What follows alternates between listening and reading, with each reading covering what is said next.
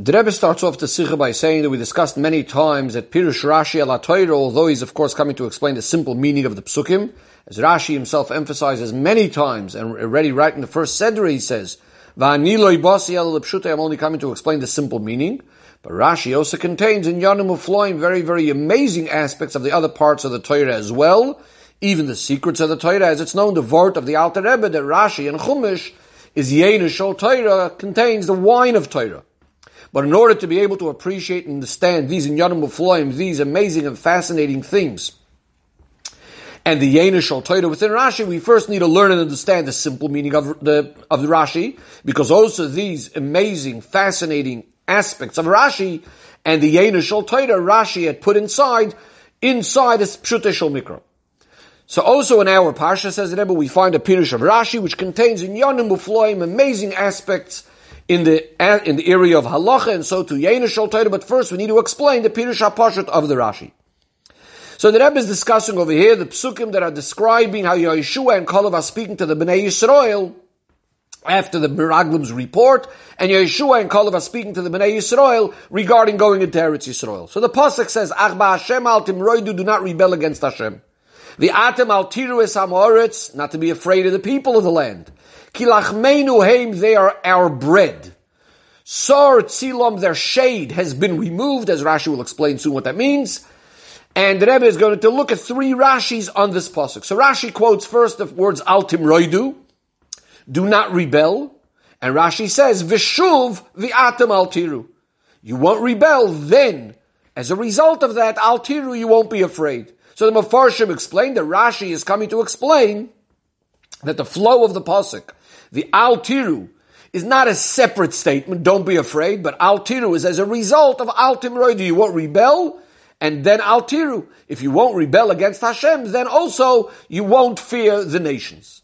And what's forcing Rashi to say this is, one way of understanding it is the change of order within the words of the pasuk. By al timroidu, it first says, B'Hashem, whom you're not going to rebel against. B'Hashem al timroidu. Then by al tiru, it first says al tiru, and then it says es amo oretz. From this, Rashi understands that these two statements are connected to each other. In other words, you won't rebel, and straight from not rebelling, as a result of that, you won't fear. Another explanation is because rather than saying vi al tiru, which would then make it as another statement, it says vi'atem. It says Hashem al timroidu, vi'atem, and you, which makes it sound like it's continuing from the previous part. And that's why Rashi says that al timroidu is al tiru is as a result of al timroidu. However, the Rebbe says this explanation is difficult because according to this, in Rashi's Dibur HaMaschil, he should have first of all quoted the word B'Hashem. Also, the later words, V'atem al tiru es amo oretz, or at least hinted it through a v'goymer, which are the words, according to these Mefarshim, that are forcing Rashi's Pirush. From the fact that Rashi does not bring the word B'Hashem, or the later words in the pasuk, V'atem al tiru es amo oretz, is understood, that what's forcing Rashi to explain it this way is mainly not so much these words of the pasuk, but more the general idea of al timroidu, of what the Yeshua and Kalev are saying, don't rebel, which are the words that Rashi quotes. The Rebbe moves on to the next Rashi. On the words, Ki lachmeinu heim, they are our bread. Rashi explains it means noichleim kalechem, will eat them like bread. So the Rebbe asks, number one, what's Rashi's chidush? It seems to be obvious that if we're speaking about people, and we say lachmeinu heim, they are our bread, obviously, they're not bread in the simple sense. So it's an expression that it's going to be easy to win them as easy as eating bread. So what's Rashi telling us? On the other hand, if what it's trying to tell us is that it's going to be as easy as eating, so why bread specifically? What's the difference if it's bread or another type of food? It could have said simply, Noichleim, we'll eat them. So why does the pasuk say lachmeinu? Why does Rashi have to emphasize kalechem? And then the Rebbe says, on the contrary, Rashi should have explained that lachmeinu actually means we'll eat them like food, not like bread. As we find a number of places in Torah that lechem is just a general reference to all types of food. And finally asks the Rebbe, why is Rashi quoting also the word of the pasuk, ki lachmeinu? Why is ki relevant over here? Rashi doesn't seem to be explaining the word ki. The Rebbe now moves to the next Rashi. The pasuk says, Sar Tzilam, their shade was removed. Rashi explains what this means is Maginam v'choskom, their protection, their strength. Ksherim shabahem mesu, the ones that were kosher, the good ones amongst these nations have died. More specifically, it's referring to Eov that was protecting them. He has died. That's Rashi's first pirush. Another pirush on Tzilam, it means the shade of Hashem was removed from them. The protection, the shade of Hashem was removed from them. So we need to understand, why does Rashi need two pirushim? What is the advantage in each one of them? So the Rebbe starts explaining the Rashis in the following way. What's forcing Rashi to say va'atem al tiru, that you won't be afraid, is as a result of al timroidu, don't rebel against Hashem, and not that it's a separate statement for itself, don't be afraid, is because earlier on, the Meraglim had argued that az ha'ama yeshiv ba'aretz, the people of the land are so strong and powerful. They say, they see these huge people, giants. We felt like grasshoppers in our own eyes, and that's the way we were viewed by these giants as well. Now, Yeshua and Kalev don't come along and disregard these claims or contradict these claims. So the question then is, how are Yeshua and Kalev expecting that the people shouldn't be afraid of the people of the land without giving any sort of explanation? Why, Altiru? Why shouldn't you be afraid? The question is even stronger later on in the Parsha. When the Yidden hear that they're not going to be allowed into Eretz Yisrael, the pasuk says, "Vayashkimu ba'boiker." They get up in the morning early. They said, "Hinenu v'alinu." We just want to go to Eretz Yisrael. Moshe Rabbeinu says, "Don't go, so you won't be destroyed by the Amaleki, by the Knani." It sounds like even Moshe Rabbeinu is saying that there's plenty what to be afraid of these goyim. So why are Yeshua and Kalev saying, "Al tiru, don't be afraid"? Another question. With the words Ba'Hashem al timroidu, don't rebel against Hashem, Yeshua and Kalev clearly mean to say they should fulfill what Hashem says, go to Eretz Yisrael. So seemingly they should have said that directly. They should have said that specifically. Let's go to Eretz Yisrael. What is this general claim of Ba'Hashem al timroidu, don't rebel against Hashem? It is these questions that Rashi is coming to answer with saying that al timroidu, don't rebel against Hashem, leads directly into va'atem al tiru, then automatically you won't be afraid. What Yeshua and Kalev are saying is that not being afraid is as a result of not rebelling. That means, yes, it's true that the people of the land are strong, and seemingly there's plenty room to be afraid of them. Nevertheless, if al timroidu, if you don't rebel against Hashem, if you do what Hashem wants, then there's no room, even according to nature, there's no room to be afraid of. Even for a strong nation, because you have Hashem with you.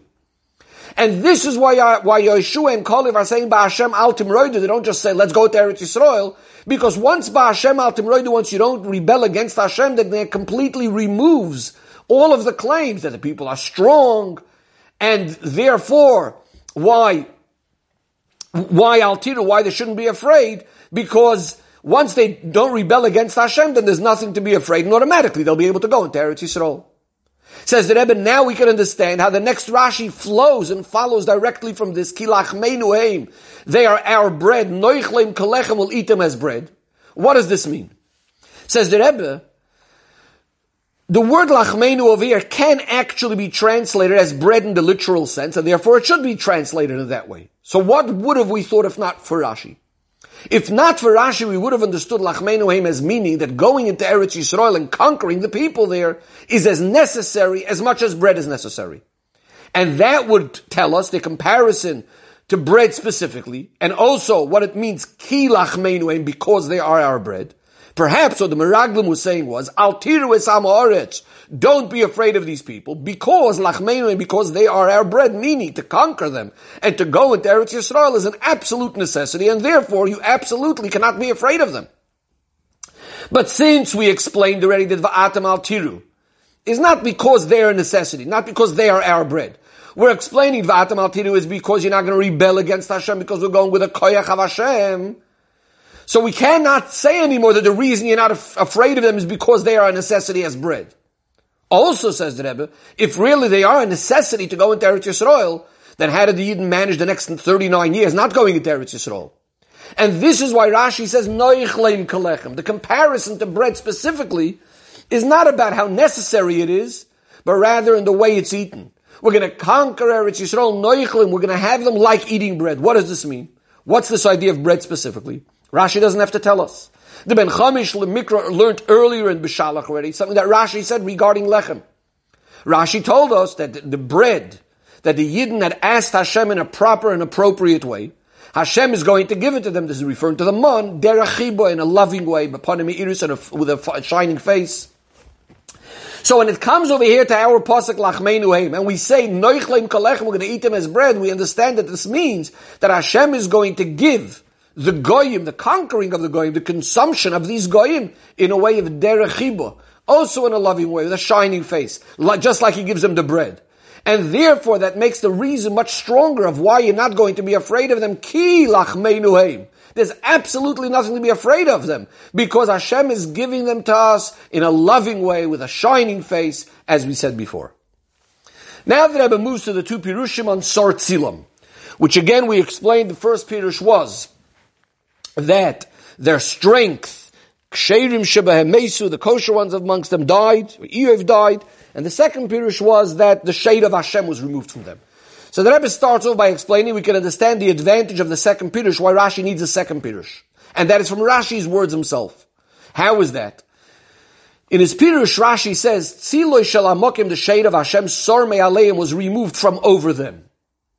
Whereas in the beginning of the Rashi, when Rashi quotes the words of the pasuk, which the words of the pasuk apply for both pirushim equally, Rashi only quotes the word sor tzilam. He doesn't bring the word me'aleim from the pasuk. That means the word me'aleim in the second pirush of Rashi is actually the key to why Rashi needs that second pirush. How is that? When we say the word sor, especially sor me'aleim, it means that whatever it was that was moved went away from where it was, me'aleim, from over the nations in this particular case, and right now is somewhere else. It means it still exists later on, so it's just not where it was before. The problem with the first pirush in saying this is, if we're saying Shedim Shabam Mesu, that the righteous ones amongst them died, that means this tzeil, this protection that they had, is completely not here anymore. So you can't say Sor, that it just moved, and surely not Sor Me'aleim, and moved from over them, because whoever died is completely gone. And this is why Rashi is giving us a second pirush, and he says Tzilam is referring to the shade of Hashem. The problem, however, is, according to this, the word Sor and Sor Me'aleim definitely fits very well now, because the tzeil of Hashem, the shade of Hashem, always exists. And as the pasuk says, Hinni mekim es brisi itchem es zara machareichem es kol nefesh achaya, the Eibishter establishes His covenant to all of Noach's children, to all of the Goyim, etc., to protect them, and so on and so forth. Hashem's mercy is always on all of His creations. However, so Hashem's mercy is always there, Hashem's protection is always there. But in this particular case, Sor Me'aleim, on these Goyim, Hashem is now removing that so that the Yidden will be able to conquer them. But the truth of the matter is that even according to the first Pirush, although this is a little bit difficult, Sor Me'aleim, but B'doichek, at least we would be able to say what Sor Me'aleim means, even though we said that the Ksherim Shabam Mesu, then seemingly they're gone. Then what do we mean? It just moved away somewhere else. It was removed. So we could still B'doichek explain it as the Rebbe is about to explain, and therefore Rashi does bring it, the first Pirush, and in fact he brings it as the first Pirush, because in some ways it's much stronger and closer to Pshut Shel Mikra, as we'll see. How would we be able to explain Sor Me'aleim according to the first Pirush? Because when Yeshua and Kalev are saying Sor, Tzilam, that their shade was removed, and according to Rashi's first Pirush, it would mean that Kshedim Shabam, the righteous ones, died. They're not coming to speak about these, their focus is not what happened to these people that are gone now. The focus is the people of the land who were being protected. So therefore, the main point is they don't have their protection anymore, and therefore you don't have to be afraid of them. So it's not so relevant really what happened to them, whether they're gone completely or not gone completely. What's mostly relevant is the people, the nations that are remaining in the land don't have that protection anymore. And therefore, you could still sort of say Tsar Tzila Me'aleim, in other words, there's nothing to be afraid of them because they don't have their tzeil, even though technically regarding these ksherim, they're not only moved somewhere else, but they're completely gone because they died. Now we understand that this is a little bit of a doichik, and therefore Rashi does bring the second pirush. On the other hand, This pirush of Maginam v'choskam, the first pirush of Rashi, that Sar Tzila means their strength was removed, their protection was removed, their kosher ones had died. Says the Rebbe, this one still is a very, very strong pirush, and now the contrary, in simple pshat of the pasuk, it makes more sense. It's more fitting, and that's where Rashi is going to bring it first. Because since the psukim are speaking about the goyim, it makes more sense that when you say the word silam, their tzeil, their shade, it makes sense to say that it's referring to ksherim shabahem, the righteous ones of amongst them. Not the shade of Hashem, especially then it should have just said sor hatzeil. And therefore, according to Rashi, this pirush of that it means the kosher ones of them, the righteous ones of them died, which means their protection, the ones from amongst them, Rashi brings that as the first and main pirush. From here, the Rebbe now moves on to what was discussed in the beginning of the Sikha, the Inyanim Mufloim in Pirush Rashi. And the Rebbe says these two Pirushim of Rashi are dependent on Machloikas of the Rambam and the Raavad. And we seem to be going off in a totally different direction now, but it'll all be brought back very soon. The Rambam paskins that the Shchita of a Goy, Akum, someone that serves Avodah Zarah, is a Nevela, is considered Nevela, and therefore it causes what's called a Tumah of if someone carries it causes Tumah. Metamo B'masa. The Rambam says this is true whether it's someone that serves Avodah Zarah or a Kusi or even a Ger Toshav. All of these people, Shchitas or Nevela, their Shchita is considered a Nevela. The Rambam goes on to say, V'karov be'enai, that it seems to me that this is a Midrabanon, because the whole concept of Tumas Avodah Zarah and anything that was brought to Avodah Zarah is all Midrabanon, and therefore the Shchita of this guy is also Midrabanon. The Raavad argues in the Rambam and says the goyim are like behemoths. They cannot make other things tamei. They cannot become themselves tamei. They are called am hadoime lechamoir. They're compared to a donkey, or as it says, hein goyim kimar midli. The goyim are like a drop in the bucket. And ve'eskulam yisaruach. He says they could all just be carried away with the wind. Anyone that considers the goyim as anything, it's like taking a bunch of ear in your hands. So in other words, they're not considered anything at all. The Kasef Mishnah asks on the Raavad, how is this relevant over here to the fact that the goyim don't make tummy and don't become tummy themselves? Here we're speaking not about the goyim themselves, whether they are making something tummy or not. We're speaking about their shchita. What's the status of their shchita? So the Rogatchover comes along and explains what the Raavad is saying. What he's saying is that when could you say that the shchita could come and ruin something and make something into a nevela is only if the shoichet is a metzias, is an existence according to halacha. If, however, as the Raavad puts it, the goyim are nothing, then you can't say that you should ruin something either. And this is what the Raavad is trying to say. The akum, the goyim are like behemoths and they don't become tamei, they don't make things tamei, or they're just like ear, they're just like head, they're absent, it's like not a metzias at all, so you can't say that their shchita should come along and make something into a nevela. And therefore, the Raavad would learn that the reason why the shchita of a goy is a nevela is not because it's as if he shechted it, and he ruined something and he messed something up, but because of a totally different reason. The shchita of a goy is not considered shchita at all. And therefore, it's an nevela, it would be more like a behemoth that had just died on its own. The Rebbe explains, why does the Raavad bring in this whole idea of ein mitamin, of ein mitamin? That they don't make things tummy and they don't become tummy themselves. Seemingly, according to the beer of the Rogatchover, all that matters is that they're not a metzias, that they're not in existence. Why is it relevant over here, this whole concept of tumah, that they don't make things tummy, etc.? Says the Rebbe, we can explain that everyone agrees, even the Raavad would agree, that in certain aspects of halacha, the goyim definitely are some sort of metzias. For example, we have the dinim of the avodah zarah of a goy, which would be asur bahana, even to a yid, and other halachas that are relevant to goyim. And therefore, the Rambam can't just come along and say the goyim are nothing or they're like behemoths, in all, as a blanket statement. And therefore, the Raavad has to say they don't make things tummy, they don't become tummy. In other words, as far as the dinim of tumah, they are like behemoths, or they're like non-existent. To use the Raavad's term, asaf ruach b'chafnav, he's gathering wind in his hands. And therefore, According to the Ravid, it wouldn't be possible that the behemoth that they shechted should become tummy because they are not shaykh to this whole concept of making things tummy.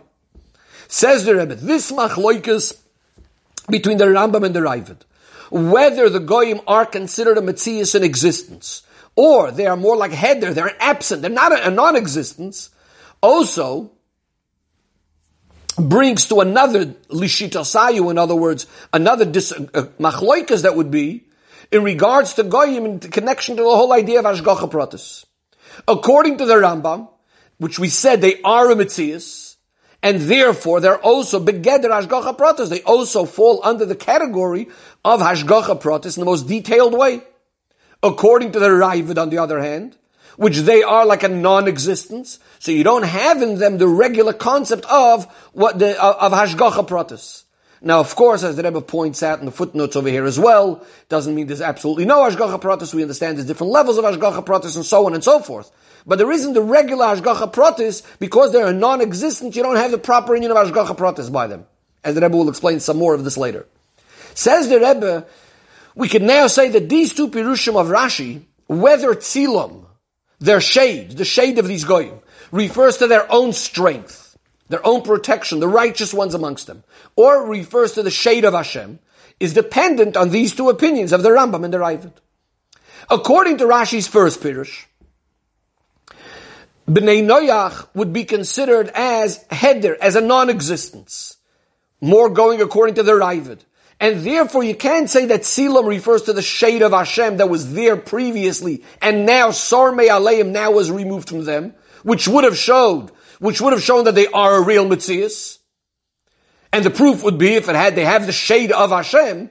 What is a shade? The shade is usually going to be according to the Metzius of the existence of who the shade is from. The Rebbe says, just like a shadow in the simple sense, a tzeil is a shadow of a person. In a similar way, if we say the tzeil of the Hashem is on them, it would mean that Hashem is their shade, their shadow. It's measured according to them. But if they're a metzius of heder, if they're not a non-existence, they can't have that shade, so to speak, of Hashem. And as the Ragachover explains, and according to this, there's no geder of hashgacha pratis, according to the Ravid. And therefore, what we're going to have to say is that it's not referring to the shade of Hashem, the hashgacha pratis of Hashem over them. Rather, what we're going to say is their own strength, in other words, their own righteous ones died, but not that the shade or protection of Hashem was removed from them. However, according to the second pirush, the Bnei Noach Goyim are also considered in existence, which goes according to the Shita of the Rambam. They're also under the general category of Hashgacha Pratis. And therefore, you could say that Tzila means the shade of Hashem, the protection of Hashem. It refers Aleim, it refers to them. The Tzeil is their shade, it's their protection, it's connected to their Metzias. They are in existence. To explain this a little bit more, I'll be Pnimi Yisrael Yanim. The meaning of Tziloi Shel HaMokim, the shade of Hashem, or the shadow of Hashem, is, as Chassidus explains, that the pu'ulois, the deeds that a person accomplishes, when he accomplishes something up above, is connected to, related to the action that he did. You do something down here and it has an impact l'maylo. This is similar to the famous Pirush of the Baal Shem Tov on the Pasuk, Hashem Tzilcha, Hashem is your shade or Hashem is your shadow. That according to the way a person acts down here, the things are happening l'maylo in a similar way. Just like the shadow of a person is following, is copying, is working according to the movements of the person. In a similar way, says the Rebbe, although not exactly again like by Ayid, but in a similar way, we also say by the Goyim, when we say Tziloi Shel HaMokim, the shade of Hashem, that since Hashem doesn't hold back the reward for every single creature, so therefore, the things that they do down here, Kavayochel, are also causing something l'mayla, and that's the idea of the tzeil. It's also bringing something l'mayla down to them. That means when they do a good deed, when they do the Sheva Mitzvahs B'nai Noach, they're going to get reward. And when they are being over in Aveira, so then again from above, there's going to come something to reciprocate for that as well. There's going to be something similar to that, similar to what they did. They caused a certain damage, and now there's going to be a certain punishment that's caused as a result of that.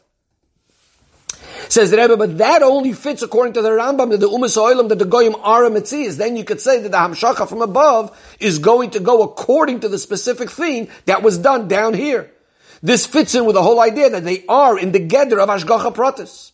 However, according to the Ravid, which they're not like a non-existence, you can't say then that their Pu'ula, what they're doing, should draw down something similar to what they did from above. Because they're not within this Geder, as we said, of Hashgacha Pratis. There isn't this direct connection between their actions and what's going on above. So what does reward and punishment mean by, according to the Ravid? It's rather something that's coming in an automatic way, more in like a secondary way, as a result of why they're even created. The reason the Goyim are created is B'Shvil Yisrael, for the Yidden. Says the Rebbe, just like we find in regards to an animal, we also find what seems to be something like reward and punishment, but of course it works in a very different way. The Torah says, when a certain thing happened, a certain Aveira happened to the person as a result of the Behema, so the animal gets killed. Now the animal, of course, you can't say the animal sinned, as the expression is Behema Machot, what did the Behema sin? But because a certain stumbling block happened to the person as a result of the Behema, so therefore we punish the Behema as well. But it's not the regular category of punishment. Rather, since the whole point of the animal is to assist the person, so if the Behema is not assisting the person, but rather causing damage, then there's no room for this animal anymore. So we say, Vesa Behema Ta'aroigu. Says the Rebbe, in a similar way is what we would say, according to the Ravid, the way reward and punishment works by the Goyim. Since the whole purpose of the world is B'Shvil Yisrael, for the Yidden, so it has to be that even the mitzvahs that the Bnei Noach get is very different. It's not like the mitzvahs that the Yidden get, which the purpose is those mitzvahs itself. Rather, the Goyim and even their mitzvahs is all secondary, it's all B'Shvil Yisrael. And as discussed in the past at length, that their mitzvahs are for Yishuv Oilam, so that the world should be able to be a settled, proper place, so that the Yidden can be able to work with this world and make it a dira for Hashem through their Torah and mitzvahs. And therefore, their reward and punishment to their Shavim mitzvahs B'nei Noach is more like a natural result that comes out of the purpose of why they're here. In other words, if they're not fulfilling the purpose, then automatically there's no room for them either. And says the Rebbe, now we can also understand why we don't find different kind of punishments for the different Aveirus of Bnei Noach. Rather, it's all always the same thing. There's just Misa. Because it's just one general thing. They didn't fulfill their tachlis. They don't belong here anymore. This is very different to the concept that we spoke before, which would be, according to the Rambam, the concept of a tzeil, more like a shadow, which the shadow is specifically being changed according to what the person is doing. Not just one general category, an idea whether the person is doing the right thing or the wrong thing. But very much being impacted by every activity of the person. Says the Rebbe, now we could see the chiluk b'pnimi yisanyanu and also al derech halacha in these two pirushim of Rashi. The first pirush is going according to the Ravid. B'nei Noach, as we said, are begeder head. They're like absent, a non-existence. So therefore, the reward and punishment is just like an automatic thing, based on if they're doing the right or the wrong things. And therefore, Rashi says, Tzilam is not referring to the shade of Hashem. Rather, it's speaking to their own strength, their own protection. In other words, when they have people that are righteous, so they automatically, that strengthens them. But it's not that they're accomplishing anything l'mayla. Whereas according to the second Pirush of Rashi, that's according to the Rambam, that they are a Metzius, and there is Hashgacha Pratis. And therefore, as we're soon going to conclude, therefore there is the shade of Hashem upon them being impacted by their pulos. Now, even though, of course, also according to the Rambam, the Metzius of Bnei Noach and their Sheva mitzvahs are also for the Yidden, but nevertheless, since they did get they were commanded for their mitzvahs, especially the Sheva mitzvahs, the Eibishter commanded in the Torah and let it be known through Moshe Rabbeinu. So we have to say that when they are fulfilling the mitzvah of the Eibishter, they are accomplishing something like that also in what's being drawn down L'mayla. And therefore you could use, as Rashi says, Tzilui Shalamakam, the shade of Hashem, is coming down in a specific way to them, according to their particular action, and that's why it could be called Tzilam, their own shade. Says the Rebbe, based on all of this, we can now explain what seems to be a little bit not understood in the flow of the Psukim and in Rashi. And the Rebbe asks a few questions. Number one, why are Yeshua and Kalev even adding this point of Sor Tzilo Me'aleim? They had said earlier, Im Chafetz Banu, if Hashem wants us, then we'll be able to go in, etc. We understand that that's a necessity. You have to say that. The fact that they said, don't rebel and then you won't be afraid, Rashi explained already that once you, as we explained earlier, that once you don't rebel against Hashem, you won't be afraid. We're going with the power of Hashem, and therefore, even according to nature, there's absolutely no room for any fear of the people. And as we also explained, we'll eat them like bread, that Hashem is giving them all over to us, but they're in a loving way, but with a shining face, etc. All of that is describing the situation of how Yidden are and how they need to be, etc. Why is it relevant to let us know what's going to be with the people? That Sar Tzilim, that their shade has been removed.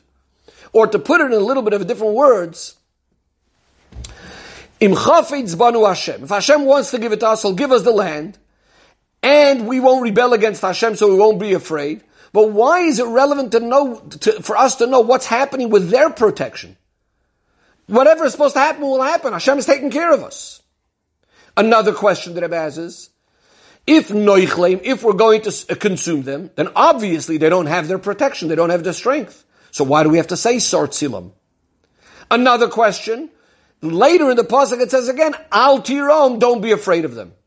And furthermore, we just said that it's enough Al Timroidu, as long as you don't rebel, automatically you won't be afraid. And now suddenly you have to say, Hashem is with us, so don't be afraid. What's going on over here? Says the Rebbe, so to explain this, in conquering Eretz Yisrael, there was actually 3 categories of people. There were those that died. There were those that were chased away, immediately chased away, so they're completely gone also. And then there is those that will be driven away after the Yidden fill up the land and multiply, etc., etc. And in the meantime, they were the servants of the Yidden. And as the pasuk refers to them as lachmeinu, we're consuming them as bread and so on. In continuation to all of, and how it fits with everything we said before. Says the Rebbe like this. Even according to Rashi's second Pirush, that by Goyim there's also this concept of Tzilui Shalom Akim, Hashem's protection, the Hashgacha Pratis, as the Rambam says. We also understand that it's definitely in no way similar to the Hashgacha Pratis that exists for Yidden. As said before, it's only the mitzvahs of Yidden that we say that the purpose is in them itself and not for something else. And this is what Yeshua and Kalev are emphasizing. The first thing is they're coming to deal with the argument of Aza'am, that the people are strong. So they say, Ba'Hashem al timroidu, don't rebel against Hashem, and then you have nothing to be afraid of. You won't be afraid. There's nothing to be afraid of the people of the land, no matter what's happening with the people. Because we don't rebel against Hashem, there's absolutely nothing to be afraid of the people. Then they add, and they say furthermore, Sar Tzilo Me'aleim. And this is needless to say, according to the first Pirush of Rashi, that they don't have their strength anymore, but even according to the Pirush about the shade of Hashem is no longer on them. And furthermore, they say, Hashem is Itanu, He's only with us. Where is Hashem? Completely the opposite of Sar Tzilim. Hashem has gone away from the Goyim, and where is Hashem? With us. In other words, not only the Yidden are not missing the protection of Hashem, but furthermore, Hashem Itanu, Hashem is with us. What does it mean with us? By the Goyim, the Hashgacha of Hashem, even when it is there, it's in a way of tzeil, like a shade or a shadow, which is makif, which is surrounding on top of them, but not inside of them. But by the Yidden, when the Eibush is not only like a tzeil, makif, but rather Hashem Itanu. Hashem with His Hashgacha is one with us. And therefore it's understood that brings to even furthermore, not only Al Tiru Es Am Haaretz, but also Al Tiraum. Just plain Al Tiraum, meaning to say not only when they're no longer Am Haaretz, because they're given over to us, but there's still some sort of existence, lachmeinu, but rather they completely become no mitzias at all, because Sar Tzilo Me'aleim, because their protection is completely gone. Says the Rebbe, this also fits with the 3 categories that we're told that there's loisachaya kol neshama, the concept of completely eradicating the goyim. There is the idea of asu shalom, of those that made peace and are going to serve the Yidden. And then there are those, Girgoshi, that were removed, they ran away, and they went to Africa. And the Rebbe concludes, just before concluding, that just the 3 things that the Rebbe is saying over here is that mitzad the inyan of Al Tiro, don't be afraid of them. As long as you don't rebel against Hashem, you have nothing to be afraid of them. That means even as they're right here, they do exist, but you have nothing to be afraid of them. And then there's Sar Tzilom, the idea of their protection being removed, and therefore, ultimately, they get chased away. They get chased away, immediately get chased away. And then there's the idea of the Hashem Itanu, that because Hashem is only with us, this is the other point that the Rebbe is saying, is that inside this, the Goyim are completely gone, that they're completely destroyed, etc. If I understood correctly, these three things. And the Rebbe says, Soif, Soif. As the Gemara says about those people that went to Africa, when they came and they tried to claim against the Yidden, but then the Yidden answered them back, and the Yidden eventually, as the Gemara describes, got all of their fields as they were sown and their vineyards as they were plowed, so the Yidden completely took over even those things that they had left behind.